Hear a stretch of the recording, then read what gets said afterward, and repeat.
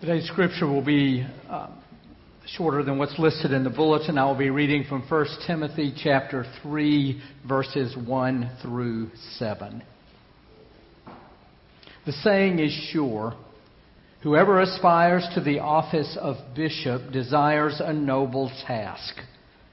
Now a bishop must be above reproach, married only once, temperate, sensible, respectable, hospitable, an apt teacher, not a drunkard, not violent but gentle, not quarrelsome, and not a lover of money.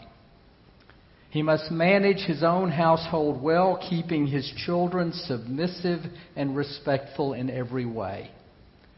For if someone does not know how to manage his own household, how can he take care of God's church?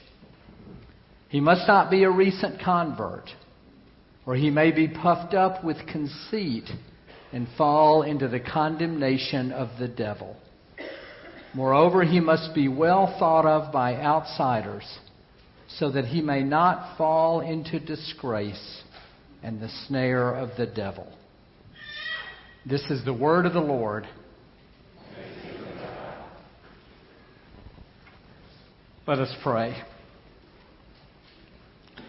May God grant me to speak with judgment what I have received. For God is the guide even of wisdom, and God is the corrector of the wise. Both we and our words are in God's hands. Amen. As many of you know, each January I attend a group called the Movable Feast, which consists of 25 Presbyterian clergy committed to textual study and sermon planning who meet for a week for this purpose. About 15 years ago, our leader was New Testament scholar Dr. Luke Timothy Johnson. Johnson, who is Roman Catholic, urged us to pay attention to the pastoral epistles, the New Testament books of 1st and 2nd Timothy and Titus, on which I am preaching a summer sermon series. He said that the major contribution the pastoral epistles make to the Bible as a whole is their affirmation of three sources of authority that we in the Protestant tradition often overlook. These are the value of tradition, the value of experience, and the value of institutional knowledge and history. In Protestantism, Johnson said, we so emphasize faith alone, grace alone, and Scripture alone that we often underestimate the value of tradition, experience, and history as we seek to determine what to believe and how to live as committed Christians. What we glean from the pastoral epistles are thus like jewels that we do not realize we have until we find them in a trunk in the attic, nestled among old lamps, clothing from another era, boxes of photograph albums, old tax returns, and high school yearbooks. In the midst of such family memorabilia, we may find a small box, and when we open it, find that it has jewels from the family past that are valuable to us in the present. Now, when we first read our scripture lesson for today, it may sound more attic than jewel. It concerns qualifications of those who would aspire to be bishop, the leader of the local house churches in which Christianity existed for the first couple of centuries as a minority under the Roman Empire.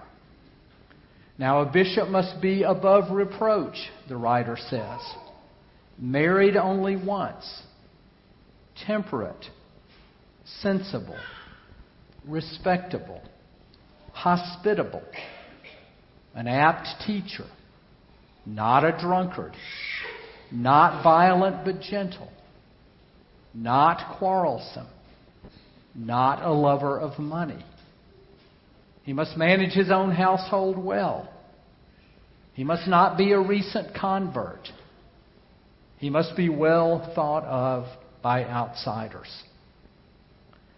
In the decades between the death and resurrection of Christ and the writing of 1 Timothy, probably 50 to 60 years, Christianity has undergone significant changes. Gone is the earlier idealism and intensity of a movement. Gone is the explosive growth of the church that followed Pentecost. Christianity has now become an organization. Skeletal, to be sure, but still an organization. And like all organizations, it has developed guidelines and traditions, rules and regulations, offices and leaders. The offices are called elder, deacon, and bishop. And most appear to be chosen by members of the house churches that they lead. 1 Timothy's list of qualifications for such leaders falls into three broad but interrelated categories: personal character, health in family life and relationships, and temperament.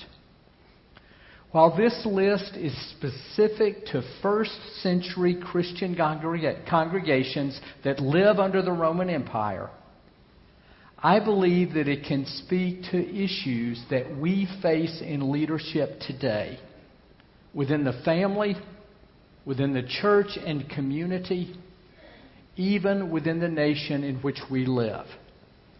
And I ask you to follow me along as I share these reflections. In digging into this passage, I have done what I often do: count words and phrases. Within the 7 verses that we have read, the writer holds up 17 traits for leadership.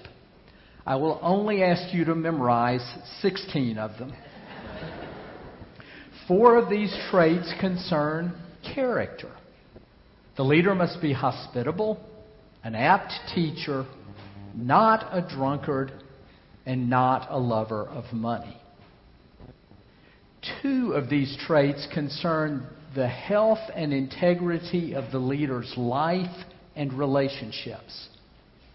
Being married to one wife, which most scholars take to mean not being a polygamist, not being a remarried widower, not being a remarried divorced person, not being an unmarried person, or obviously not being a female. As we said last week, not all Scripture blesses in all circumstances. The leader should also manage his own household well, particularly having children who are, quote, submissive and respectful in every way. Now, we have more than a few adult children of clergy in this congregation. In our industry, they are known as PKs, preacher's kids.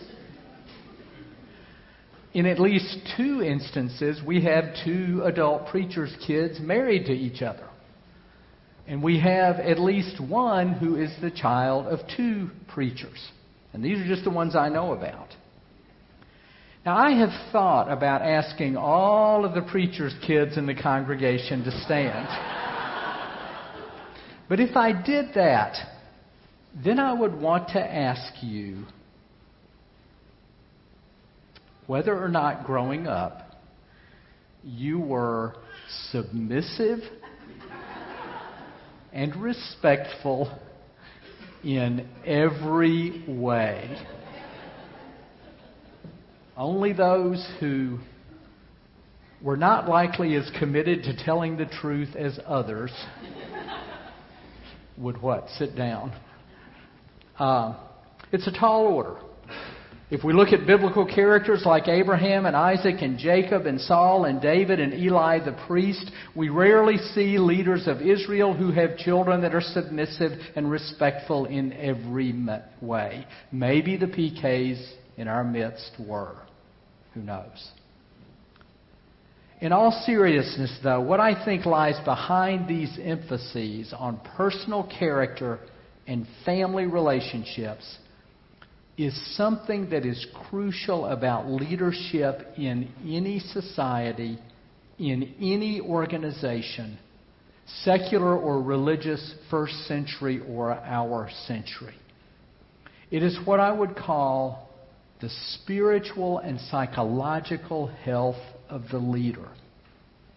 In order for an organization to be healthy, its leader at the center needs to be healthy. Over my years as a minister, I have concluded that as the primary leader of a congregation, I need to know who I am, what I believe, why I have accepted this position of leadership, and the direction in which I seek to lead the church. Though it may not be necessary to have been married only once, to be male, or even to have children who are respective and submissive in every way, the reality is, to use a colloquial phrase, I, as the leader of the church, need to be right with God. At least to the extent that any of us ever has the power to find our way to such rightness on our own. If I am essentially healthy, then my health will spread out to include the people closest to me, Patrick and Casey and the new associate pastor we're searching for, and then the session, and then the staff, and then the congregation as a whole.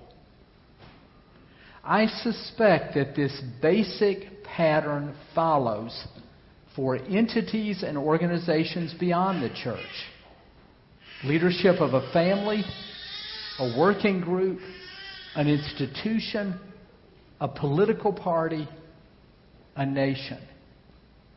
The leader at the center has to be healthy to give health a chance to spread throughout the whole body. Let me be even more specific. Every day when I walk about 4/10 a mile to and from church, that direction, sometimes 3 or 4 times a day, I nearly always pass children and parents together. Parents are pushing their children in strollers, at least when the nannies are off duty. Parents are walking their children to MOPS at Trinity Methodist, to our Westminster Preschool, to George Mason School, or to Scout meetings here at Westminster. Then at the door every Sunday after worship, I see infants asleep on their parents' shoulders being carried out. I see children who give me high fives as they are darting to get cookies at Lemonade on the Lawn. And occasionally I will see a child who will leave with tears. More than likely over the length of the sermon, rather than any poignancy within it. In the sector of society in which we live, thanks to our good fortune, most of us who become parents make that choice on our own. Whether we have been spiritually and psychologically healthy up to that point, once we choose to bring children into the world or to adopt them into our lives, it is of crucial importance that we be as psychologically and spiritually healthy as possible. We need to be right with God. The greater the health we bring to the family that we create increases, though does not guarantee, the spread of such health throughout the family. To take it one step further, if that health disappears among one of its parents, it often becomes necessary, after seeking other alternatives, for the other parent, in modeling such health for children, to end the marriage. Sometimes a parent simply must leave a marriage or a relationship precisely for the sake of the children. Leadership in the family, managing the household well, is that important to our children and to our society as a whole. Now, my counting of words and phrases in this passage also finds 7 traits of leadership that are important to temperament, concerning temperament. The leader is to be temperate, sensible, not violent, gentle, not quarrelsome, not a recent convert, and not puffed up with conceit. These traits concerning temperament are important in leading anything: a family, a church, an institution, even a nation. In the letter to Timothy, which was written to be circulated and read among several house churches, the implication is that those to whom the letter is read have a significant say in choosing from among those who aspire to be bishop the one best suited for the office. In other words, this letter was written and these traits were given to people who would be choosing a leader in some kind of democratic process. It is our privilege as citizens of one of the freest people in human history to choose our president and others of our leaders as well. It is our right, and therefore it is our duty. And for those of us who believe in God, voting is something for which we give thanks. And it is something to which we bring all the resources of our faith: study, prayer, our relationships with believers, our conscience, our courage, our wisdom. I am never hopeless about our nation. And no matter who our next president turns out to be, I will not be hopeless. But I must say that, like most of you, I am more deeply troubled than I have ever been by the anger, the hatred, and the racism that I have seen expressed in and incited by this presidential campaign. No matter who is next inaugurated, the anger, resentment, and hatred that during this season of choice have come to the forefront of our national and even international expression must be acknowledged, addressed, and resolved to the best of our national ability. Whether these are the emotions of working class white men in rural areas of the country who have for decades lost ground in our economy, or of inner city African Americans who must raise their children, particularly their sons, to be extra careful around police and even in church. The spirit that is loose in our land, much of it legitimate, much of it malignant, has to be addressed and resolved, even as tradition and experience and history remind us that resolution rarely comes easily or quickly. Those in power must listen, and be willing to act, those who feel and express anger must play a part of the resolution. All of us together, as a nation, leaders and people, must address the conditions which give rise to the anger that has welled up within us. Such collective effort is the purpose of politics. We are fortunate to be able to engage in that collective effort in a democratic system. While the list of traits presented to Timothy are not the only traits we need in an American president, I would not delete any of these traits from a list needed for the leader of the free world, particularly if we interpret the caution about being a recent convert to be a focus on the value of deeply held ideas and principles developed over time, and particularly if we add to the word gentle the words but firm. As we engage in this democratic effort in our nation, the most important figure will be the person that we elect as president.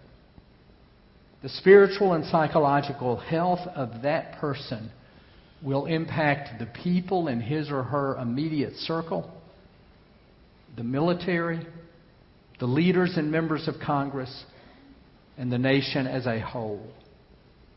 As we engage in the democratic process in the weeks and months ahead, as well as after the election and inauguration, I urge each of you, as a committed Christian, to reflect on how these standards, provided to the early church centuries ago, inform our choice of leaders at all levels today.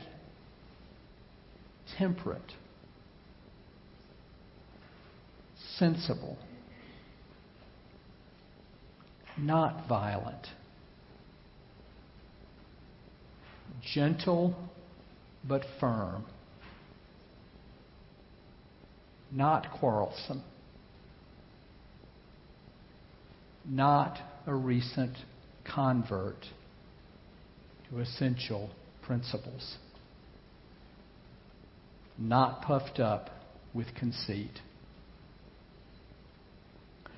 Among those who aspire to be our president, will we look long and hard and prayerfully at these standards?